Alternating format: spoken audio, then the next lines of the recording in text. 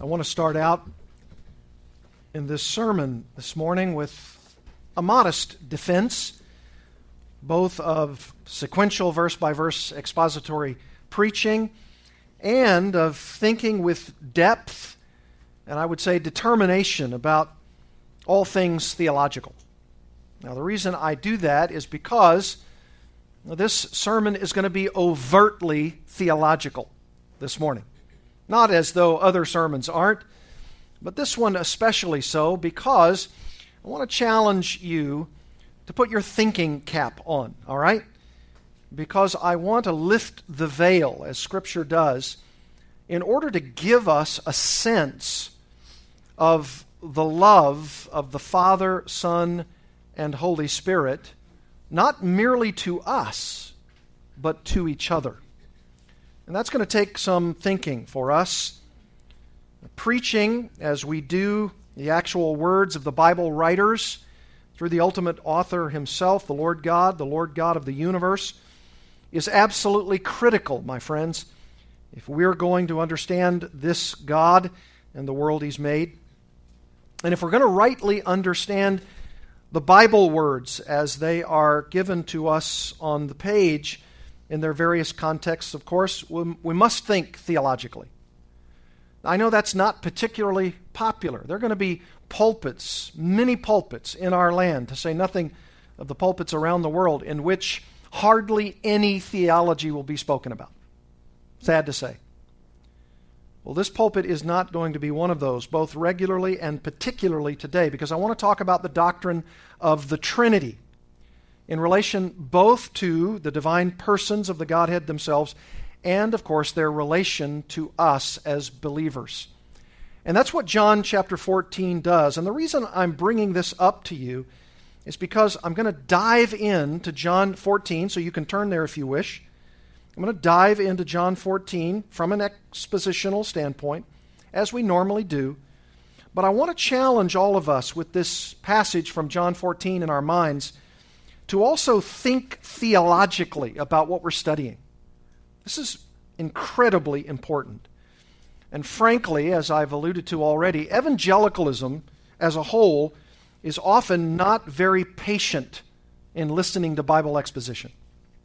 Not very patient at all. It takes a great deal of time and effort at thinking through the various facets or elements of our faith and to think through them theologically. It takes our careful listening to be someone who is a listener to the faithful preaching of the Word of God and to try hard to understand very important theological concepts which have very definite practical benefits for all of us, for our spiritual growth and our maturity. And I want to give you an example. I'm going to quote from maybe 3 or 4 guys this morning because I think you need to hear from them and about what they're saying. And the first is Fred Sanders. Fred Sanders is the author of this book. I've even brought it to the pulpit because I can show you this book. It's called The Deep Things of God, How the Trinity Changes Everything. I love the subtitle especially. Fred Sanders in this book speaks about this sort of anemic idea of evangelicalism at not thinking deeply about God and therefore being impoverished as the evangelical church is today. Here's what he says. Anybody who stays on the surface of contemporary evangelical Christianity is unlikely to encounter profound Trinitarianism, Father, Son, and Holy Spirit, either in teaching or in spirituality. Though most of this book will be about what evangelical churches do well, perhaps it's best to start by admitting 2 problems that any observer could see. First, evangelicals are not currently famous for their Trinitarian theology. Second, the evangelical movement is bedeviled by a theological and spiritual shallowness. I think he's absolutely right. He goes on to say, first, there is evangelical coldness toward the Trinity. Forgetting where our evangelical commitments and practices originated, our churches are in constant danger of forgetting why we do any of the things we do. Our beliefs and practices all presuppose the Trinity. but that presupposition has for too long been left unexpressed, tacit rather than explicit, and taken for granted rather than celebrated and taught. In every area of evangelical existence, our tacit Trinitarianism must be coaxed out, articulated, and confessed. We may be, he says, the most consistently Trinitarian Christians in the world, evangelicals, but it does us little good if we continue to be radically Trinitarian without knowing it.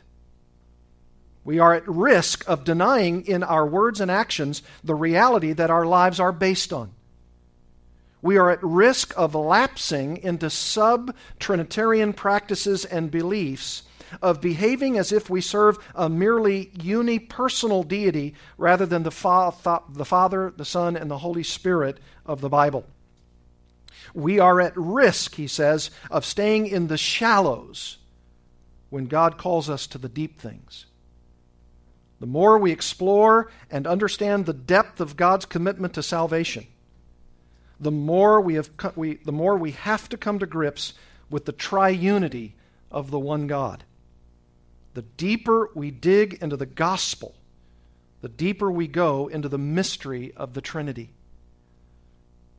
Further, he says in a later section of the book, and speaking again of this shallowness, he says, usually evangelicals get only a few steps down the road of theological reflection before they begin asking for reassurances that the trip is going to be worthwhile. They often express this in the curt question, is this necessary for salvation? They often express that, and he goes on to say, bad motives may lurk behind such a question. Short-sighted pragmatism, intellectual laziness, a desire to reduce everything in Christianity to the bare minimum of experiential and preferably emotional accessibility. There's no use denying that these traits do exist in evangelical churches, and formally, the question itself is dismayingly similar to these questions. Will this be on the test? And can I get to heaven without thinking about this? And that's so true. We want just the bare minimums. Just give me the facts, man. That's all I want. Just tell me the bare minimum that I have to know to get to heaven, and I'll be okay, and I don't have to think deeply about these things. And this book is tremendous. I would say in my reading repertoire, it's now in my top 10, if not my top 5, of books that I have really, really been impacted by. And I want us, beloved, to resist the temptation to want to get quick fix answers about our faith and doctrine. Choosing not to sit, not to read, not to think about these most important subjects, and most importantly of all, the doctrine of the Trinity. So with that in mind, turn in your Bibles to John 14. John chapter 14. For this is where, in John 14, specifically in verses 9, 10, and 11, we find what we might call the inner Trinitarian indwelling of Jesus and the Father. And it is marvelous truth. You remember I told you last time, 2 weeks ago, that Peter was confused, that Thomas was confused about some of the things that Jesus was teaching them, and even teaching them by way of comforting them. And they didn't understand what he was thinking or saying, at least in toto. And that's to be understood. They were dull of hearing. They lacked at times faith to understand. They didn't think, they're like all of us, about all that Jesus was saying, all that Jesus was teaching, and they needed also the Holy Spirit. We'll talk about that later. They needed the empowerment of the Holy Spirit, the illumination of the Holy Spirit to grasp the things that Jesus was teaching them. And so, after Peter and after Thomas, we come to Philip in John 14:8. And Philip is hearing Jesus tell Thomas that to know Jesus is both to have known and to have seen the Father. And still yet, Philip says in verse 8, Lord, show us the Father, and it is enough for us. And how does Jesus answer this statement of Philip? Jesus said to him, have I been with you so long, and you still do not know me, Philip? Whoever has seen me has seen the Father. How can you say, show us the Father? Do you not believe that I am in the Father, and the Father is in me?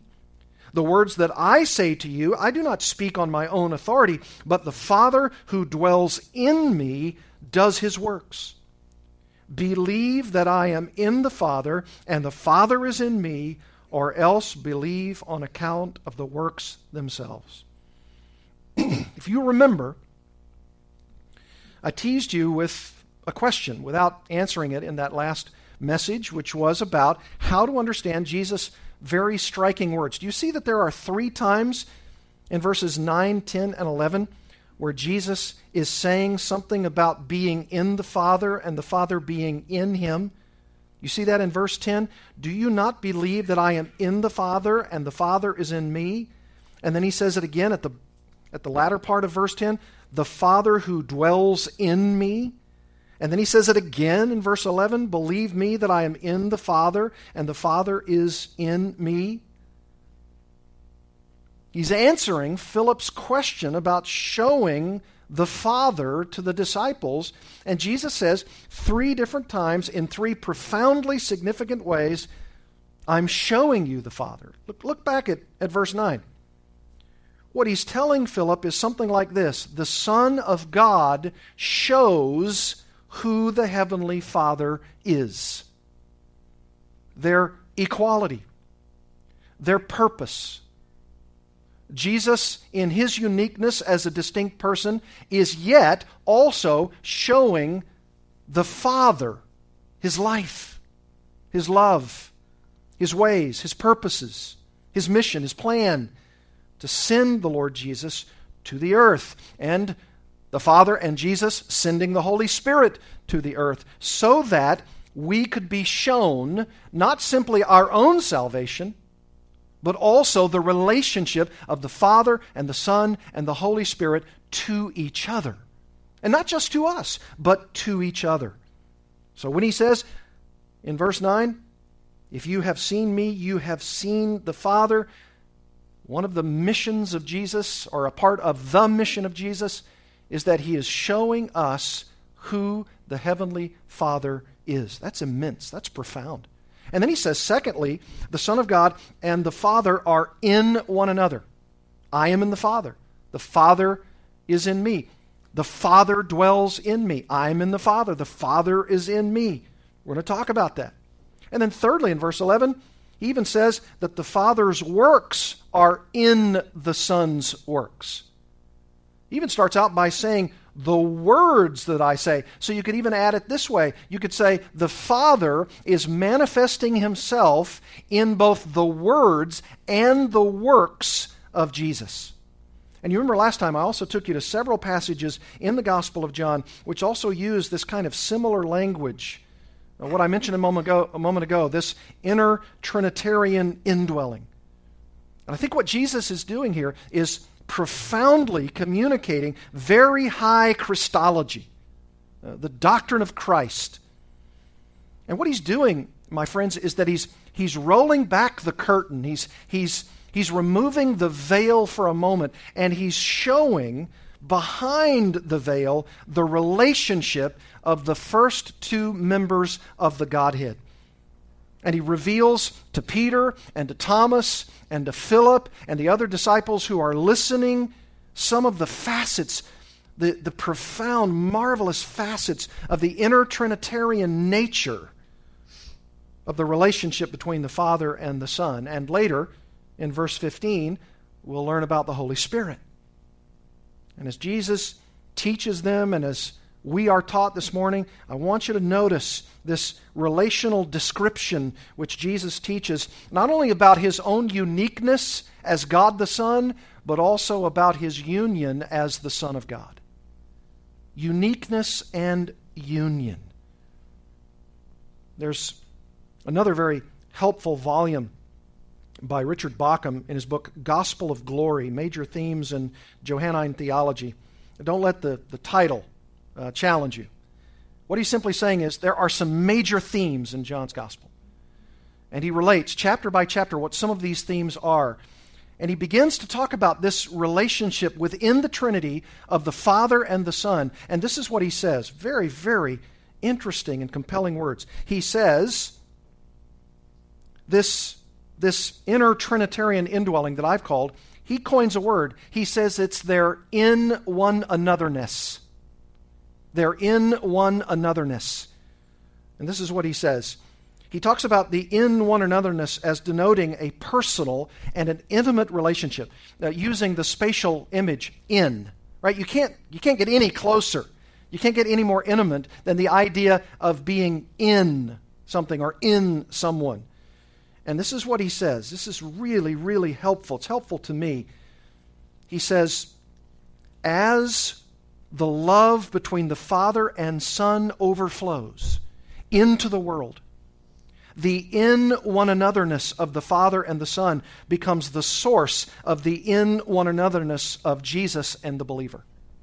In other words, what he's driving at is if you and I expect to have a love from the Father and the Son and the Holy Spirit to us, then we have to understand first and foremost, and we have to think hard about this, that it's not just for us that we are being loved, but it is also because and by virtue the love that the Father has for the Son, and the love that the Son has for the Father, and the love that they have for each other through the love of the Holy Spirit who unites all of them together.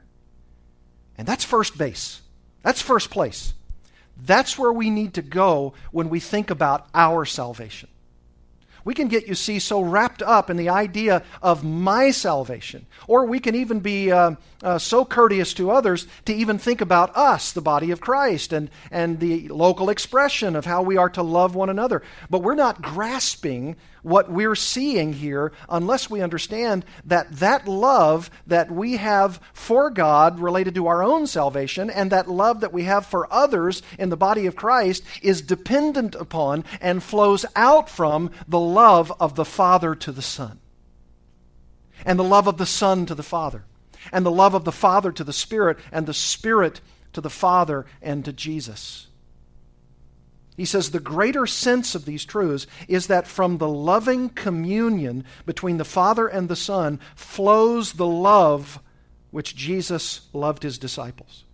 A love that enables them to enjoy an intimate in one another relationship with Jesus and the Father. And it is from this overflowing of divine love into the world that the oneness of believers among themselves stems. He's right about that. We don't really know, and we're not really loving enough, and we're really not loving accurately, and we're really not loving powerfully, not only each other, but even God, unless we begin to understand the love relationship between the persons of the Godhead. And it is an amazing, amazing love. I want you to see this from John's Gospel. Turn to John chapter 10. You're reading along, as I do in our Bibles, especially in the Gospel of John, and we hear Jesus teaching, and he teaches us about ourselves, and he teaches about those who are resistant to him, and all of that's true in the Gospel of John. But then he sort of, again, at times just removes the curtain a little bit, and he tells us, that is the world, about his relationship with his heavenly Father. And this is what he says in John chapter 10, verse 30. You know it well, of course. I and the Father are what? One. That's an important word. Verse 33. The Jews answered him, "It is not for a good work that we are going to stone you, but for blasphemy, because you, being a man, make yourself" what? God. You see, they understood what he meant when he said, "I and the Father are one." There's this relationship that I possess with the Father, a oneness, speaking, of course, of his uniqueness with the Father and also his union with the Father. And then look at verse 38. He says, "But if I do them, then do not believe me, these works of my Father. Even though you do not believe me, believe the works, that you may know and understand that the Father is" what? "In me, and I am in the Father." And this was language that I'm absolutely sure that these unbelieving Jews particularly would simply have not understood. What do you mean that you're in the Father? And if you mean something other than what we assume you mean, then aren't we? We're sons of Abraham. And Jesus is saying something far more than that. It's this in one anotherness with the Father that he's talking about. Look at chapter 14, verse 10. Do you not believe that I am in the Father and that the Father is in me? There's a union that we share together, and that they shared together from all eternity. There's always been the Heavenly Father, and there has always been the divine Son of God. They've always been in existence. Jesus was always the Son, and he was always in the Father, and the Father was always in him. That's Jesus and his in one anotherness with the Father. What about Jesus and his in one anotherness with believers? Look at John chapter 6. John chapter 6. It's not just true of who they are in relation to each other, but it's true in relation to that relationship with us. In John chapter 6, verse 56. Whoever feeds on my flesh. Remember, he talks about drinking his blood and eating his flesh. The idea of imbibing his crucifixion, his work on the cross. And he says, whoever feeds on my flesh and drinks my blood abides where? In me, and I in him. Using that sort of metaphorical spatial language to talk about this personal intimacy that is so deep, that is so profound, that we can be said as believers to be in Jesus. Now, I know Paul says to be in Christ, and he's not contradictory to anything John says, but it is something theologically different. What Jesus is talking about here is, you are in me by virtue of my being in the Father, and the Father being in me. Look at John chapter 10, verses 14 and 15. This is spread throughout the Gospel of John. John chapter 10, verse 14. I am the good shepherd. I know my own, and my own know me. Just as the Father knows me, and I know the Father, and I lay down my life for the sheep. That knowledge relationship, that knowledge base is the same as being in Jesus, being in the Father being in Jesus, and the Father being in us. Look at John chapter 14, verse 17. This is even now bringing in the person of the Spirit, who is God. Verse 17, even the Spirit of truth, whom the world cannot receive, because it neither sees him nor knows him. You know him, true believers, for he what? Dwells with you and will be what? In you. You see that language there? This is the profundity of the idea that from eternity past, there was an in one another relationship of the Father and the Son and the Holy Spirit in such a way that when the veil is removed and we're seeing Jesus even talk about that, almost like in a conversation, telling the world about his relationship with the Father. The Holy Spirit talking about the relationship of being in the Trinity. It's so amazing. And then you can begin to see Jesus and the Father, and of course even the Holy Spirit, as they come to us now in salvation, and they talk to us about being in them. Look at chapter 14, verse 19. Yet a little while, and the world will see me no more, Jesus talking, but you will see me. Because I live, you will also live. In that day you will know that I am in my Father, and you in me, and I in you. You see how he's tying it all together now? This in one anotherness? I'm in my Father, you are in me, and I am in you. This is amazing. This is stunning. Look at verse 23. Jesus answered Judas, not Iscariot, He's now the fourth guy in the act. You had Peter, you have Thomas, you have Philip, and now you have Judas. And he said to him, Lord, how is it that you will manifest yourself to us and not to the world? And Jesus answered him, if anyone loves me, he will keep my word. That's the differentiation between Christians and non-Christians, between those who receive and those who reject. And then he says this, and my Father will love him, and we, that is the Father and me, we will come to him and make our home with them. An abiding presence, and in one another relationship. Look at chapter 15.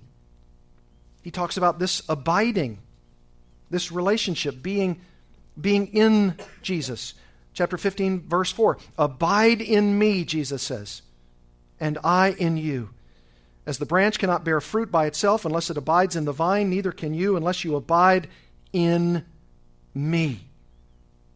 Oh, this is so marvelous. Verse 7, if you abide in me and my words abide in you, ask whatever you wish and it will be done for you.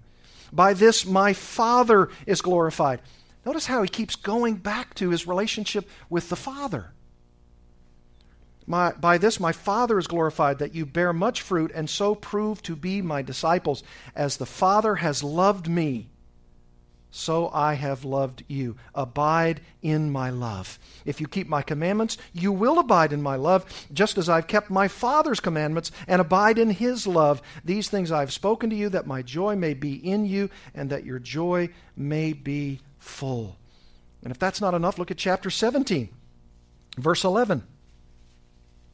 This is almost like Jesus is giving them previews in chapter 14, a little bit in chapter 15, and then in chapter 17, he just takes the veil and he just throws it open fully, and he talks to the Father in his high priestly prayer to the Father in incredible ways. And you and I get to see it. You and I get to hear Jesus praying.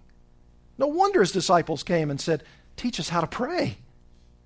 He's lifting the veil and showing us these marvelous things. He says in verse 11, for instance, and I am no longer in the world, but they are in the world, and I am coming to you. Holy Father, keep them in your name, which means in every aspect of your character. Keep them in your name, which you have given me, that they may be one, even as we are one.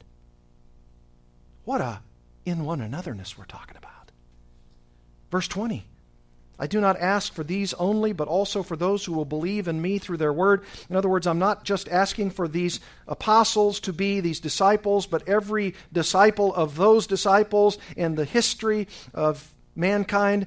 Verse 21, that they may all be one, just as you, Father, are in me and I in you, that they also may be in us, so that the world may believe that you have sent me.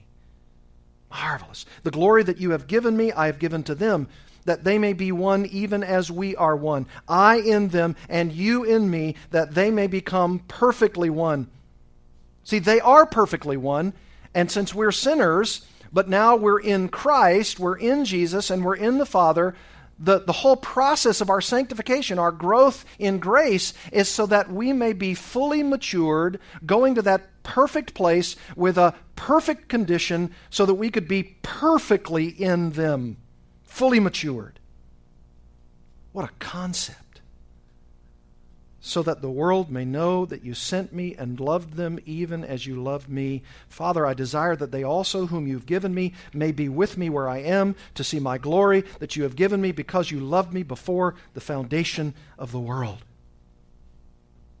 O righteous Father, even though the world does not know you, I know you, and these know that you have sent me. I made known to them your name, and I will continue to make it known, that the love with which you have loved me may be in them and I in them. You can't know the love of the Father to the Son unless you know how much Scripture speaks of the Father's love for the Son. And when you're impacted by that, and when you realize the Father loves the Son perfectly, they are in perfect harmony, they are in perfect joy, they have a perfect will, it is completely unified. And then you say, and that's what we're working toward. That's the unity we should have. That's the love we should have. You see, when you begin thinking not just of your own life and your own salvation and even this local church and even the body of Christ in general, and you begin to say the whole plan, the whole purpose is for us to see the theater of God's glory and the love that the Father has for the Son.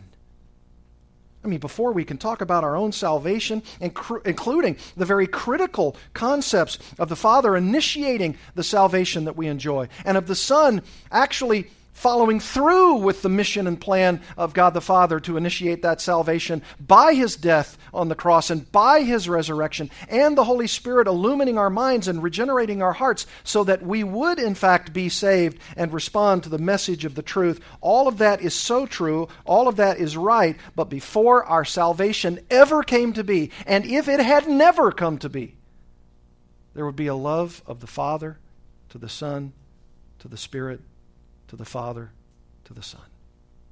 It would always and forever be there because it's from eternity and it will go on throughout all eternity. And that's a miracle of grand proportions so that we can see how we are to love and to see how far our love falls even toward each other. Fred Sanders, one of the most powerful features of the Trinitarianism of the New Testament is that it is revealed to us largely in the conversation between the Father and the Son. The hearers of the New Testament get to listen in on the prayers of Jesus the Son to His God and Father.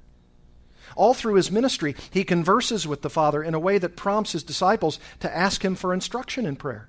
Even in the darkness of the cross itself, the Son keeps up an intimate running dialogue with the Father.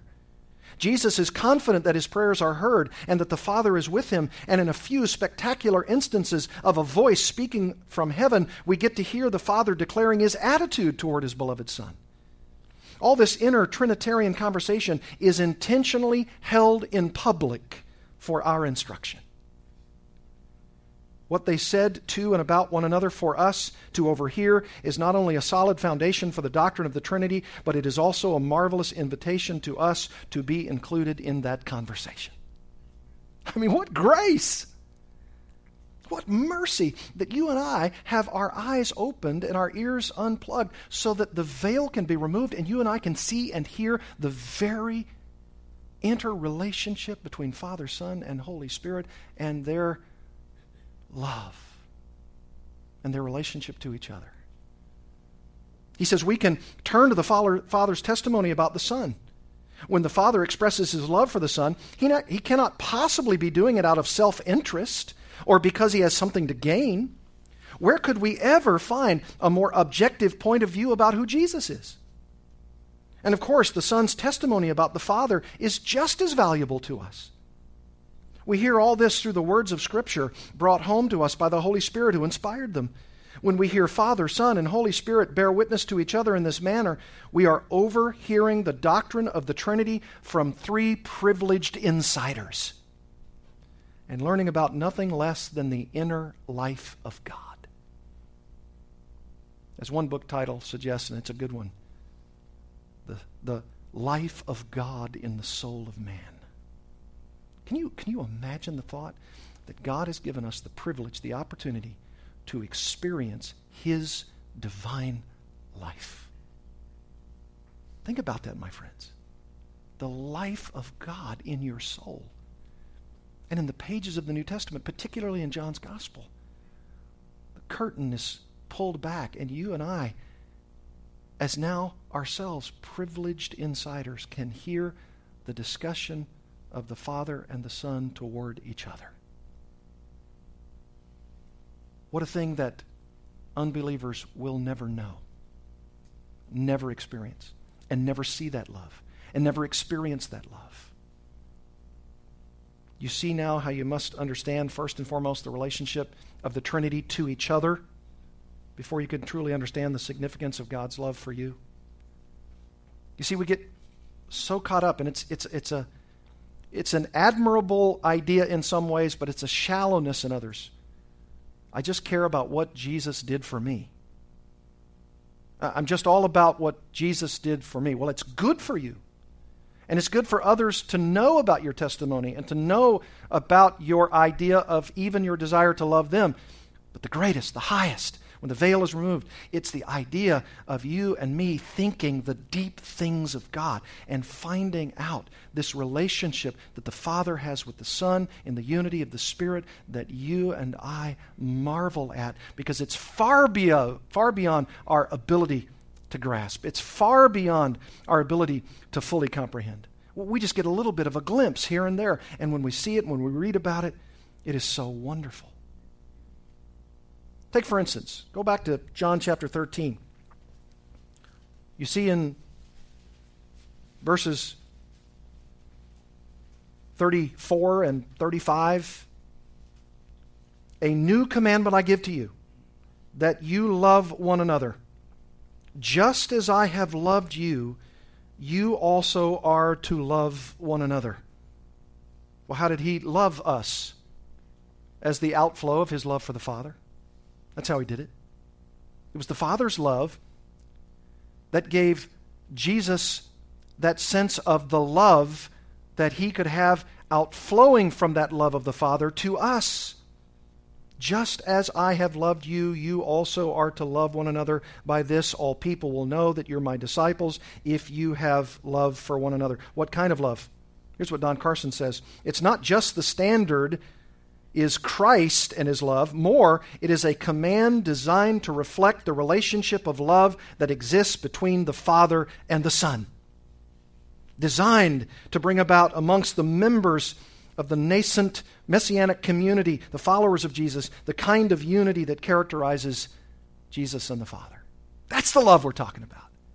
You say, how can I love my brothers and sisters in Christ more readily, more easily, more profoundly? How can I do that? Then just study the love Jesus has for the Father. Just study his all-consuming love. And you say, I can't match that. I'm a sinner saved by grace, but I can't match that. Well, then why are these passages here? Why are they listed for us? Why are they written down for us?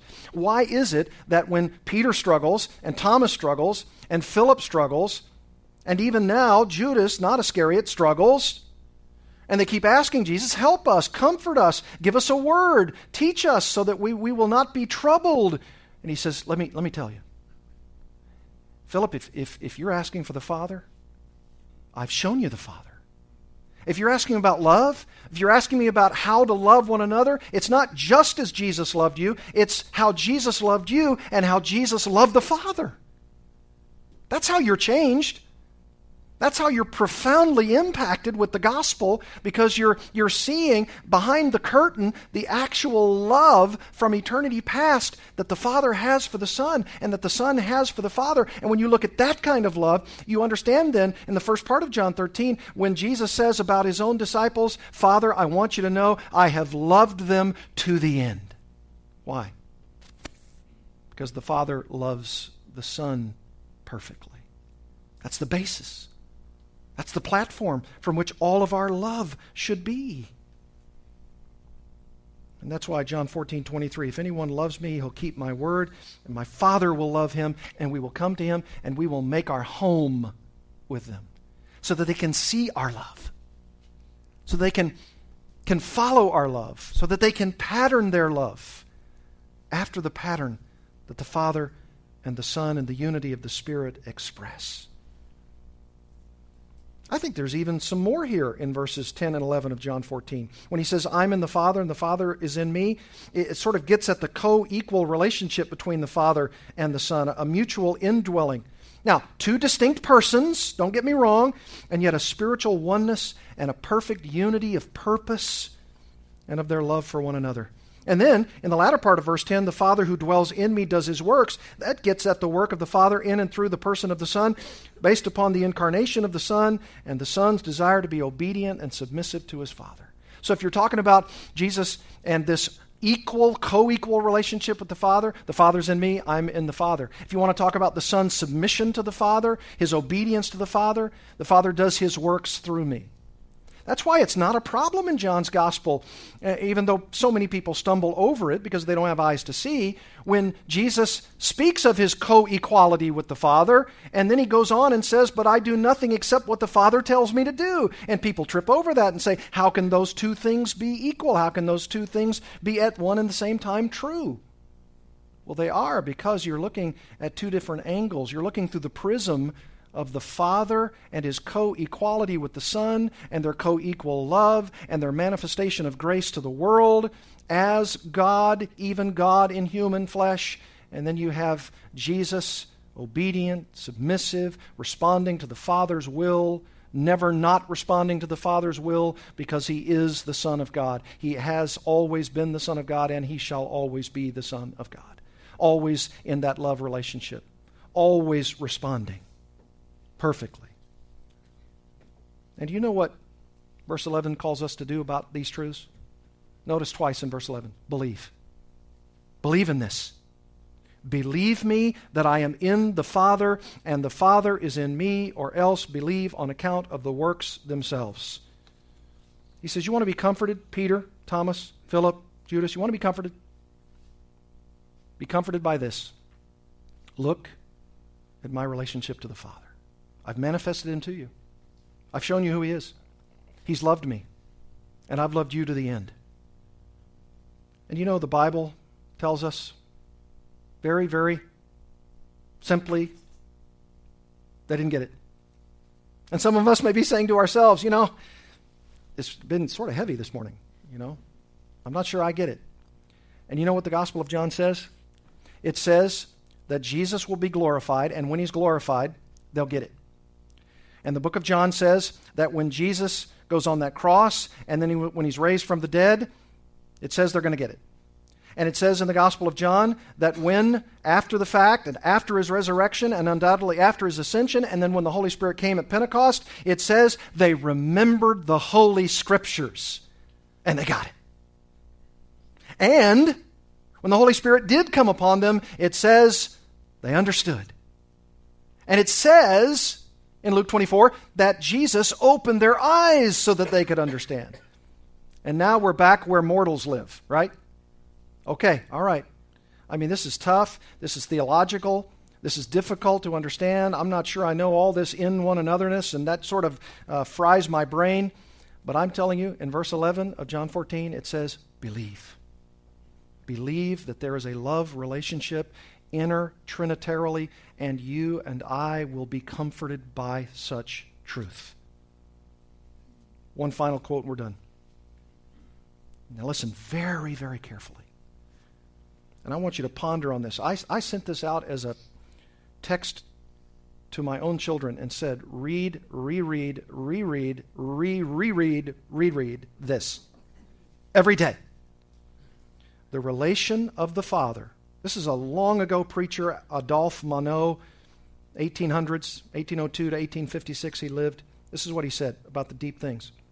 The relation of the Father, the Son, and the Holy Spirit to man corresponds to a relationship in God between the Father, the Son, and the Holy Spirit. And the love which is poured out to save us is the expression of that love which has dwelt eternally in the bosom of God. Then he says, the doctrine then becomes for us so touching and profound. There we find the basis of the gospel, and those who reject it as speculative and purely theological doctrine have therefore never understood the least thing about it. It is the strength of our hearts. It is the joy of our souls. It is the life of our life. It is the very foundation of revealed truth. You don't get any deeper in the deep things of God than understanding the relationship, especially the relationship of love between the Father, the Son, and the Holy Spirit. But when you grab a hold of that truth, and when it begins to seep down in the deep recesses of your soul, you say, give me more of the deep things of God, and I shall live a stable, growing, mature, Christian life. And when the floods come, and when the rains beat up against that house, it is strong, for it is founded upon the rock. Let's pray. Father, thank you. Thank you for the deep things of God. It is true that understanding this inner Trinitarian relationship of Father, Son, and Holy Spirit, and we've just scratched the surface, invigorates and changes and challenges everything so that we would truly understand even our adoption as sons. Thank you for challenging us to think and to think deeply and profoundly, even for a few moments, so that we are enveloped in the love of Father, Son, and Holy Spirit, not just to us. And we thank you for that, but for each other, which shows us from which our own love for others stems. May we continue to grow in our understanding. And when we're throwing our own pity party about life, when we are struggling, when we are disappointed, discouraged, even vexed about this or that thing in our lives, let us go back to the love of God manifested in Father, Son, and Holy Spirit, not just to us, but of them to each other. Pray these things through Christ to you, Father, in the power of the Holy Spirit. Amen. Amen. Now let's sing.